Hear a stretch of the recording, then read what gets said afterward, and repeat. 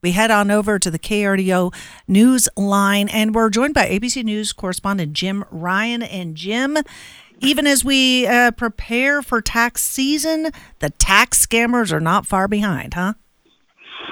Yeah, and in fact, they may be a couple of steps ahead of the IRS. You'll start getting your W-2s in the mail pretty soon. That means it's time to start putting together your receipts, putting together other documents, preparing to get your tax return ready to go. But yes, there are emails set to go out there that scammers have drawn up. An email that might come from an associate or from a friend, family member, a friend of yours saying, hey, I can help you with your tax return. They'll have a tax-related slug or a tax-related topic subject line, and will ask you to click a link inside. And because it came from a friend, you might be, considering opening it.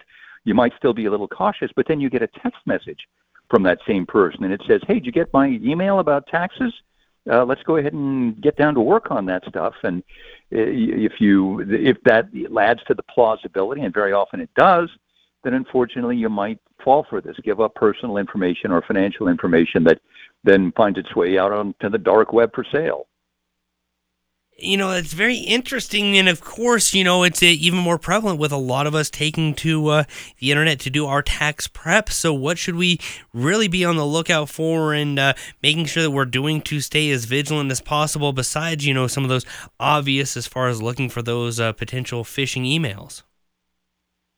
Well, sure, and is there followed up by a text message that just adds to the believability of it. And there are new products out there, artificial intelligence products that aren't even readily available out on the market to legitimate businesses that scammers have gotten a hold of. They can write an email that looks very convincing, that's personalized directly to you, and appears to come from somebody you know or trust. So that's the other thing to watch out for. So the long and short, obviously, is to be very careful on your own.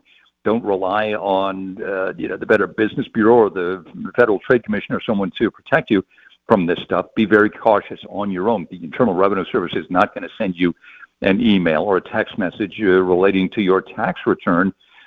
So that could be your dead giveaway that you won't get caught up in something like this. All right. Well, Jim, as we're preparing for this, what other tips can you provide to consumers, to taxpayers out there to keep themselves safe? Yeah. Again, if somebody sends you an email, sends you a text, backstop. Just make sure that is coming from the person who says they are sending this to you.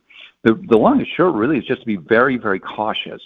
If you suspect something's wrong, then assume that it's wrong and don't click on it, don't open it, don't fall for it, because the losses are in the billions every year. People falling for scams just like that, getting more sophisticated, more believable.